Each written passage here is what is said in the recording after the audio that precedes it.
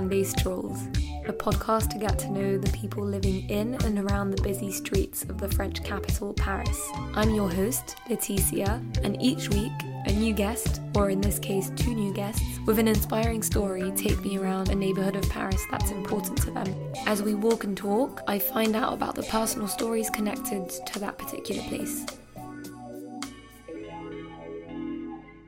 This week, join me on my stroll with Jean-Biche. Jean-Biche is a multidisciplinary artist. He's based in Paris, although he also spent a significant part of his life in Belgium. He went to art college in Brussels, where he started DJing and created his own party. From there, he got into cabaret and has an exciting career as a performer.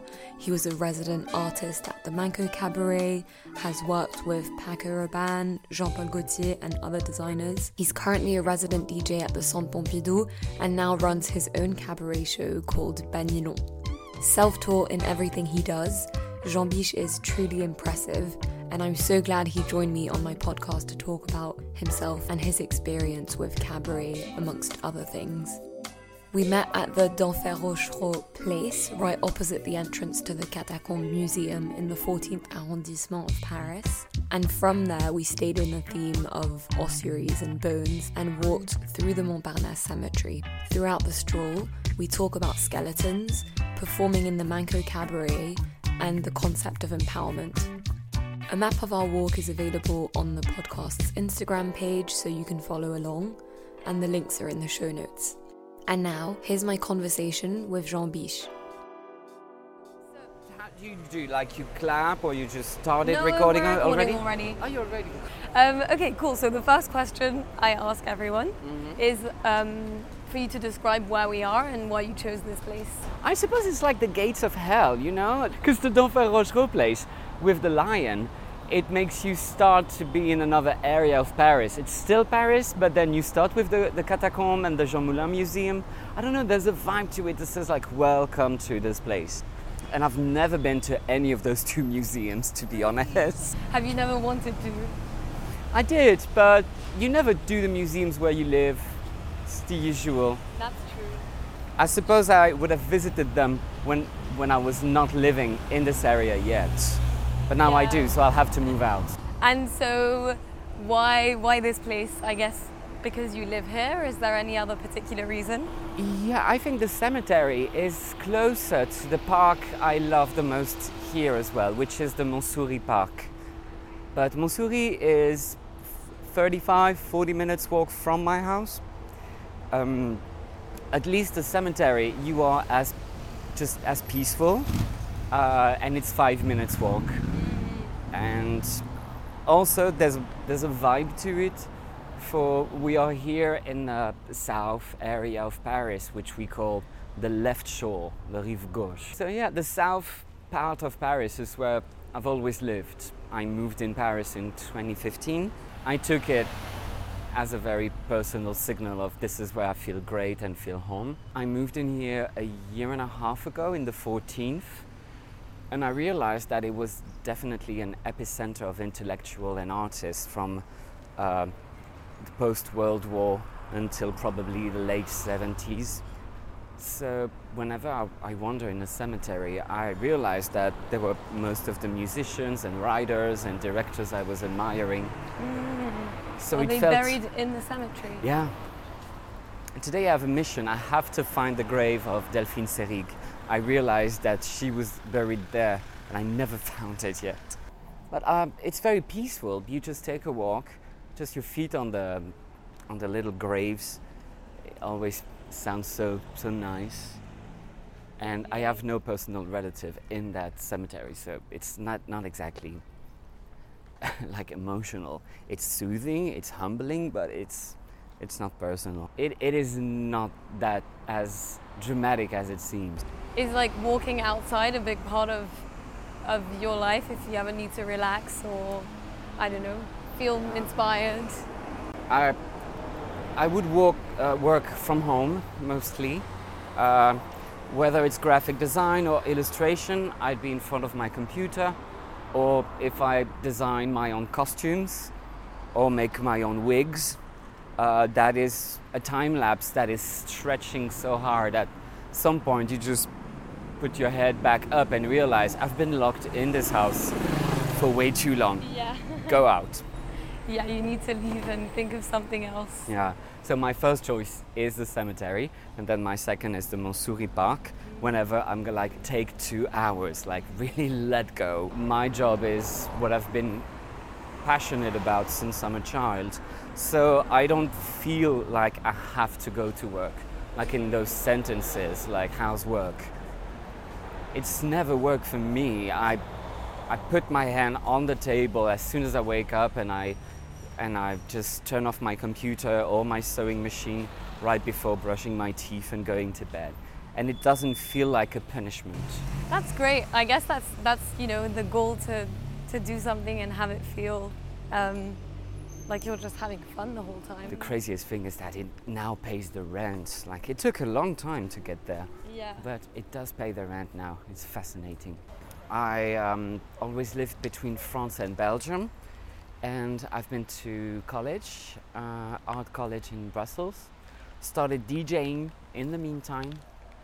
Then as a young DJ, you have to create your own events to be a resident DJ somewhere because you're young.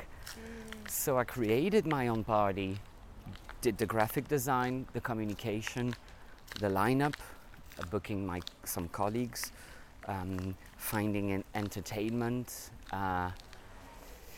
and then putting out looks to work there. And then the looks ended up taking a rather strong part until someone one day said, why don't you go up front from the DJ decks, because you would only see up to my belly button with the DJ booth. So I just pre-recorded something and started dancing in front of it. It worked. I had fun. And then a couple of years later, just a club owner said, why don't you do a monthly cabaret and you do whatever you want? And that's how things grew in my career. Meanwhile, I had editorials, newspapers, fashion design brands would call me as well to do illustration. What else have I done? Styling for photo shoot, makeup, because for me it is almost the same, to be honest. I mean, it's just drawing, but on a living material. And cabaret sums up most of those skills. It's just a lovely storytelling in a party environment. Yeah. And you need graphic design, you need music, you need visual, you need styling on the body, choreography, light, sound, sonography, and just, good drinks, good food, good music, and having a strong vision and welcoming people as if you are welcoming them to your own little living room. So like having a strong vision of what you want out of your show, I guess, is super important. And the experience in itself, like be on the show, be on just the clubbing part, just to nicely figure out, like, what is it that we're talking about? Who are we? Yeah. And what are we doing here? Because just to go, like, we're gonna party, like, well, that sounds a bit random. Yeah. But it's actually really interesting how people in like the world of cabaret are kind of like you, in the sense that they're jack of all trades, and you know, you can do makeup, but you also dance, and you also DJ, and it's like all of these different things that come together into cabaret. But I'm wondering if it's very common for people to start off DJing and then go into cabaret. Well, to my personal feeling, I guess any creative mind doesn't have enough with one skill and one tool in his hands. It's not even possible to have one talent and just to do it for one thing. Or you are an artisan and you are maybe servicing a customer or any precise technical request. I must say that in Belgium the question was much more easy, which is why I think I grew up that sense of dividing myself more in Brussels than in Paris, because I moved there in 2015 to be a resident artist in a big cabaret, And then 3 years later, I tried to go back to DJ, and everyone was convinced that I was a fraud. Really? They were all like, you can't be this, you're already that. And like, what if I'm both? Yeah. And it took a minute. And so how did you then, because now you're a resident DJ at the Centre Pompidou, no? Yep. So how did you manage to show people you weren't a fraud and get back into DJing? True. How did that happen? I think I was trying to be back on the decks, and I think it was an independent radio in Brussels called Kiosk Radio, and they had a show, and they invited me to DJ for an hour. So first step was for me to showcase that I could be on radio, my music was worth it. I was DJing, but people weren't exactly sure of the level. So being back in Belgium helped me, because my previous bookers would be a support. And then I reached out to the Club Paradisio in Saint-Germain-des-Prés and said, look, I'm a DJ, I'm into disco, I love it, and could we have a party with you? They said yes, and then pandemic happened. Look, this is Serge Gainsbourg's graveyard. Yeah, it's one of the most famous. Maybe we can go in that division. I don't go there often. Maybe this is where the hidden one is. Yeah, so you were talking about The Club Paradisio. reaching out to Club Paradisio. I was trying to get a resident party on my own, and then the COVID-19 happened right away. I felt like, okay, this party will never see the light of a day. And then in July, that director, who's called Vincent, he called me up saying, well, I have a rooftop on the Pompidou Center. There's a restaurant called De Georges, and would you like to DJ there? Because we started the discussion, but it couldn't happen in the club, but there's a rooftop. Why not a rooftop before we can really party? And of course I said yes, and then I became weekly, and it's been 3 years now. I'm very grateful. They helped me a lot to re-establish myself, and then many other happy accidents happen in Paris to get this help, to be recognized as a jack of all trade. And luckily now I think it's in the air.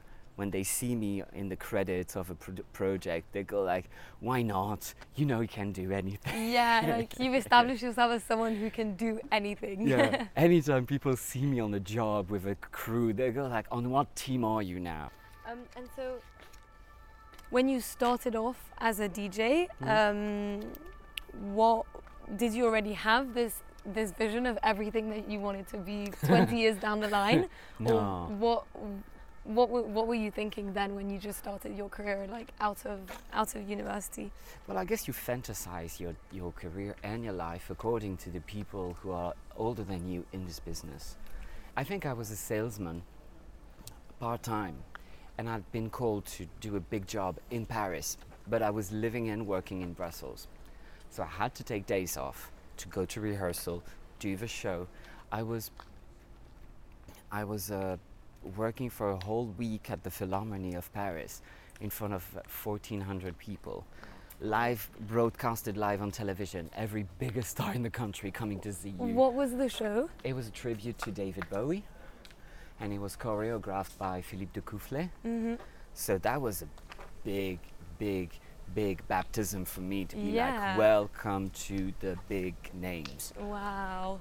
And I had to go back to sell shirts. So that was very hard. Also, realizing once and for all and vocalizing that you were into a vicious circle, which is your day job is keeping you from having a career, but not having a career is obliging you to keep a day job. So yeah, that's really hard. And how do you break out of that then? Is it by doing a lot of different things, or is it, for example, that huge show that gave you more visibility, and then you book more shows? I think it helped for sure, but I decided to quit my salesman job. And then I got a phone call to say, like, we have a big cabaret in Paris opening. Would you like to be a resident? And I said, I'll do more than that. I'll move to Paris for you, because nothing was keeping me in Brussels anymore. I felt like if I gave up my day job to have a career, I have to move to the world capital of cabaret. Otherwise, I'm sabotaging myself. Yeah. And so when you moved to Paris to be in that big cabaret show, what was that show? It was called Manco Cabaret. Okay, it was Manco Cabaret. on Avenue Montaigne, and it was just underneath the theatre of the Champs-Élysées. And this place lived for 4 years as a cabaret. It's still open, but it's only a nightclub. It changed my life. It was so strong. It was so intense. It was so scaring. And from the inside, but also towards the outside, customers were afraid for us. They were fascinated. They were fanatic. We were touring the world on plus than just being on show every weekend. Yeah. And then it just stopped like that within a blink, with no explanation and no thank you. Really? The show just stopped? Just like that. And do you now not know why? We have ideas, but first of all, I don't think no one will ever know who's to blame, and it doesn't matter anymore. Yeah. It's been there's been a period of grieving for all of us. We were living for that show. We were very emotional about it. I was going from my house to work, and I was not going out. But we were stars, you know. I performed for Celine Dion twice, for Naomi Campbell, for Anna Wintour. Everybody that I worshipped, they were front row clapping at me. That was always... I was looking so idiotic every night. It was like, how is that possible? The biggest people in the world were looking at us like we were superior to them. So how can you not be involved? Yeah, definitely. And did you ever meet any of them? Yeah. And how did that feel, meeting like Anna Wintour? Well, I don't know. It was so surreal. The first time it happened to us, we were probably very human and very stupid. The first thing we said to stars must have been like... And then after maybe 2 years of work, when the artistic directors would come backstage during makeup before the show opens, they'd be like, oh, tonight there was going to be Monica Bellucci and there's going to be Daft Punk and Karine Roitfeld and hit this and that and this and that, and be like, okay, cool. That was so big. We felt like we are giving our best every night, no matter who's in the house. Yeah, and you were the stars of the show. So whoever the audience is an audience member. I think the hardest job was maybe at the beginning. When we heard that, we thought, how stupid is it? But the way we were so powerful as artists towards that audience. It was a trick game of us believing that we were more powerful than the audience. And they were super rich. They were spending in one night what you would sweat to earn in 1 month. And still, you'd have to make them believe they were the lucky ones. It took a while. Yeah, I can imagine. And do you think, like, performance is always about that, about the performer having more power than the audience? Is it a power game? Depending, you can be powerful with love, you can be powerful with weakness, you can be powerful with anger. There are so many emotions that you can work with during a show. But then again, it was a cabaret, so it's late at night and your audience is rather drunk, if not drugged. So these emotions have to be exponential. So no matter what you do, you had no time for subtlety. You had to go all the way and be as like as strong as you can, which was a fascinating school because like for 4 years the only way we knew how to go to work was full speed ahead and being machines. And I loved it, but then when we all went home with our costumes and wigs and makeup brushes, we were like, what do we do now? And it was we were lost. I guess all of us in the team were a bit lost. And then the pandemic happened. So for sure we didn't take the pandemic too hard, I suppose, because the hardest thing that could have been taken away from us was taken away like 6-7 months before lockdown. Wow. Yeah, So that's actually really sad, that especially that you didn't have time to prepare for it to end, or... well, we had gossips, but then it's nightlife and also for super rich people, so the economy is super ungrateful for people. You never respect. The more money you have, the less respect you have. So that's life. We got that experience. I mean, I toured the world. Yeah, the experience must have been crazy. And what was the show about? Well, we could do anything we wanted, basically. Did you change every night? Yeah, but I could do up to 5 or even up to 5 shows a night, because we would usually do solos and then quick change and go quick and have also maybe MC, just talking to people, entertain people, or you just dance, or you just sing live, or you just hang from the ceiling on a trapeze, or just a hoop or whatever. I don't have those skills. I was very happy and glad and clever to look around at my workmate and be like, okay, why am I booked? What is my strength and what do they want from me? Push it further. And they were loving the creature, they were loving the fact that I was drag, but not classical drag, that I had something about the future. The way I was expressing myself was definitely unique and authentic, and I had to push it every night to be more futuristic and more clever about how to renew a way a show is built as a cabaret. How can it be entertaining while not being sure of what you look at?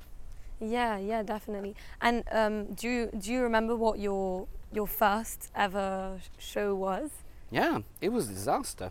What happened? I was not balanced. I remember just bringing up ideas and working on things and showing it to the directors, and they were loving the brain, but the execution was still very underground scene. It was not pushed to a Paris luxurious environment. So what were the ideas that you were trying out at that time?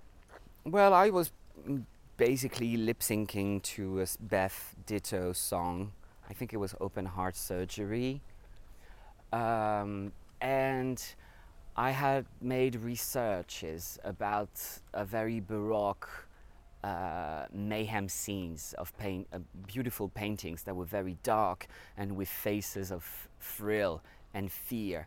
And we would use a strobe on a video mapping to have flashes with my face and the makeup and the choreography. But it was not, I mean, I could have it reworked, but I don't think this is the type of show I want to portray. This is not me anymore. Yeah, but I guess that's good as well, because it enables you to see the evolution, you know? Yeah. And yeah, I can only hope that now what you want to do is different to what you were doing 4 years ago. Also, your body is different, your brain is different, your audience is different. Everybody changes every day. You just need to make sure this is what you want to do, and then go with it. And the audience, you know, there's like kind of a renewal of cabaret nowadays, and it's like becoming more and more popular, perhaps. Do you get a sense of that in the audience, like people having changed from when you started to now, or not really? Well, I changed cities and I changed money.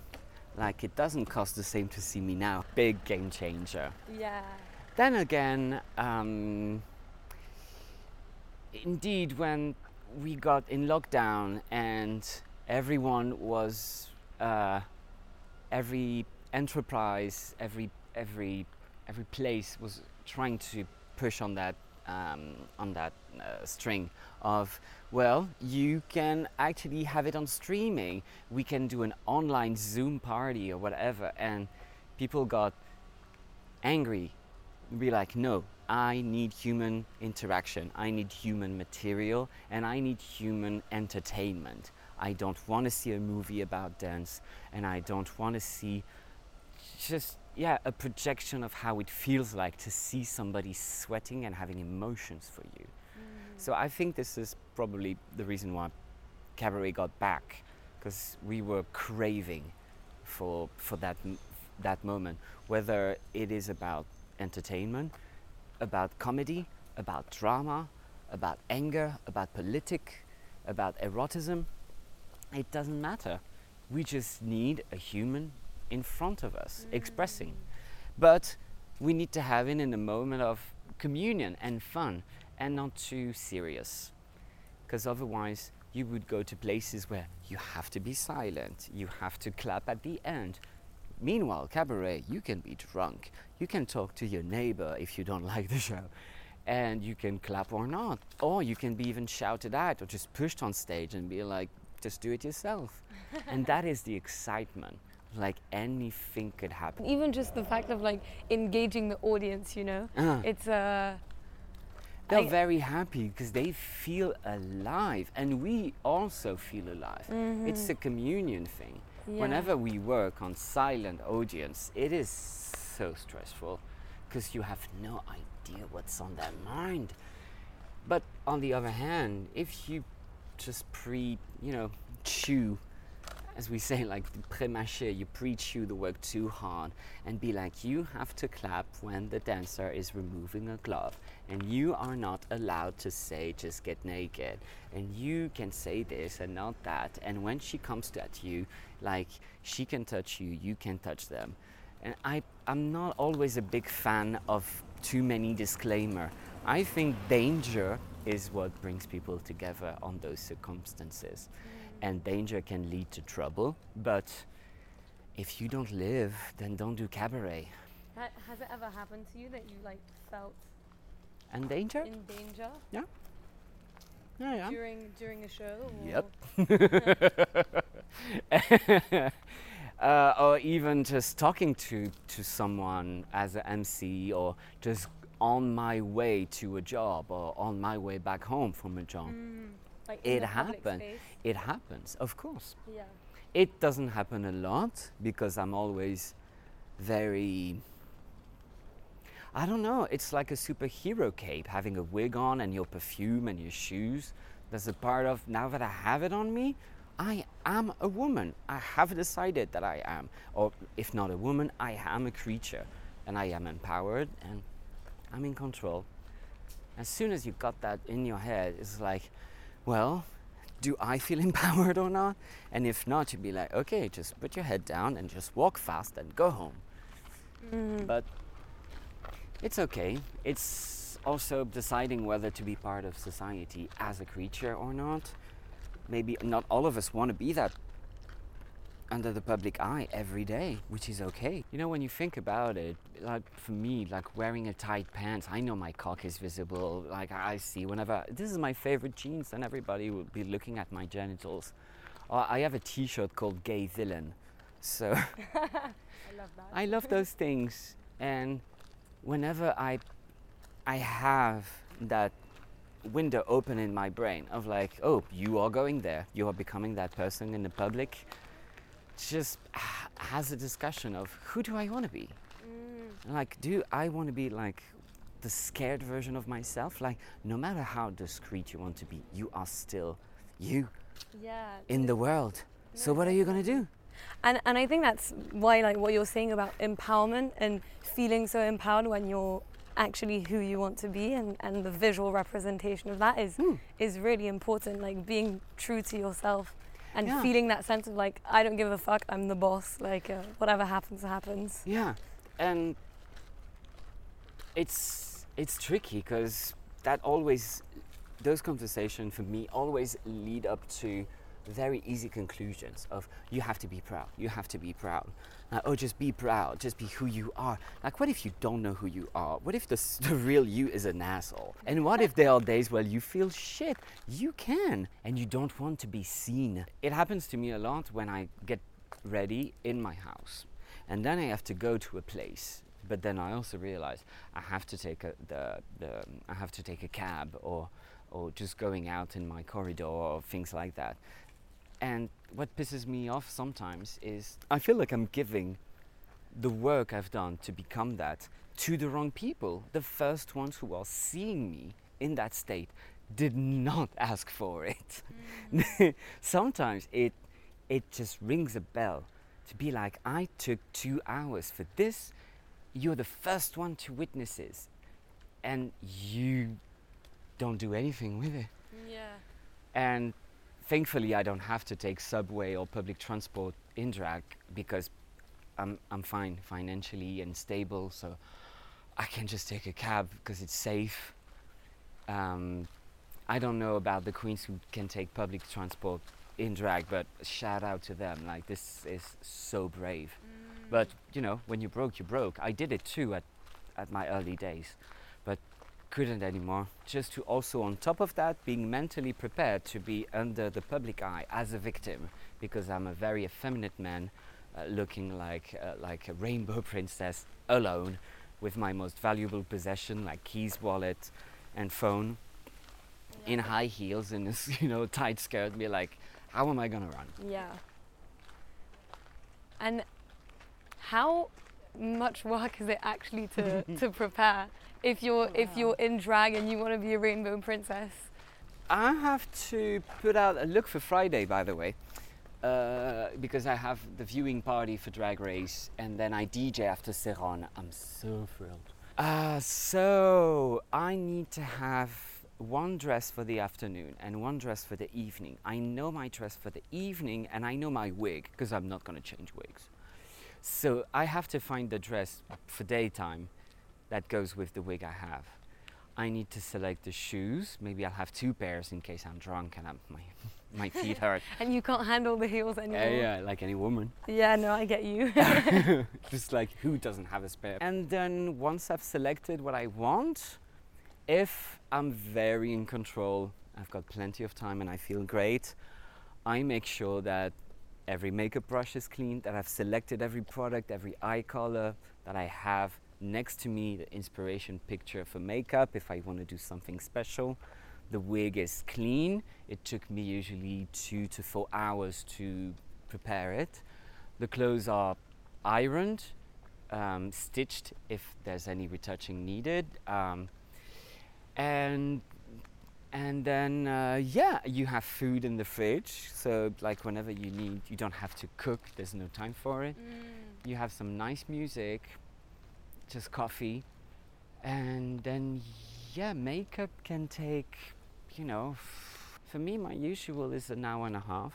If I'm in a rush, I can go shorter to even 1 hour. And to be super beautiful, or the longest or the craziest transformation I may have done took me probably, I think I did 7 hours and a half. Wow. But it was a body paint and I had an assistant. What was the transformation? Oh, usually my skeleton look. I've done it for 11 years now. There's one thing about cabaret, which is it's so linked to the fashion industry. What about it makes it so complementary to fashion? Fashion loves cabaret because they can see people wearing the most extraordinary stuff and looking as natural as possible, as if they were born with those kilos of fluorescent feathers. And they see girls who are dancers with a twist. They are nightlife legends. And then cabaret loves fashion, for without them, we wouldn't have any inspiration to renew our vocabulary. Like we both inspire each other. It's a constant dialogue. I've worked with fashion for years. Fashion came to see cabaret for years. It's been a very ongoing collab with every designer. Whenever they talk about, oh, we love sparkle, we love champagne, and we just love dance and fun, be like, well, come to the show. And one thing I really want to talk about before we wrap up is your show as well. Yeah. Banilon. Banilon, it's my baby. Yeah, I really want to know like where did the idea come from, and also what it takes to run a cabaret and to do it. Well, first of all, I'm only director of an itinerary troupe. We do not own a place, and we created Banilon 12 years ago. In Brussels, actually, in a rather unconventional place, which was a very old school drag bar, where 50-year-old transvestite would do imitations of Celine Dion, Whitney Houston, that kind of thing. Mm-hmm. And we've been hired to be the punks of the house that would take the whole place and turn it upside down. We did, to a certain point when they were like, well, think that's enough. They were kind of like, okay, we didn't expect it to be that successful and that crazy. But we were on a roller coaster. We're like, as long as we have audience to like what we do, we're going to keep growing. We had to move to a bigger theater. And then in 2015, when I moved to Paris to be a resident artist full-time, I had no time to work on that project anymore. But it was still, to me, the best years of my life. I took back Banilon last year, I'd say, like May 2022. We were left out. A lot of friends in the artistic field, in the cabaret field, were feeling like there's a renew of cabaret, but we are always being asked to do things that we do not really care about, and we wish we were independent and all together. So I just dug that whole project from afar, from another country, to be like, okay, let's just resuscitate that language, but it could still resonate in Paris 7 years later. And it does work, thankfully. That's great that it still works. What do you think about it makes it work? I think people feel it, that we are very proud of what we do. They can see that we all surpass ourselves on stage, and also we have a very strong intellectual background. We are all horror movie nerds. We are all like the Z generation of very cheap late 70s vibe of like VHS, and we are stuck in a period of time of vintage, but we also want to be fresh. We're not here to be postcards. We want to be fresh, we want to be funny, we want to be stupid. This is a thing I also insist a lot. For me, stupidity is the freedom. Trying to pretend to be clever for people is claiming superiority, while you have to be a clown, you have to be a bouffon. And that takes a lot of brightness to be just a dumb ass of the room. And then I hope to be back for Halloween with the team, but a regular night at Banilon means that I will talk with a space, we will have an agreement, then I will communicate about it to my team and choose the ones that are going to do the job, because usually all of them want to be there, and I'm like, I don't have money for everyone. How many people are on the team?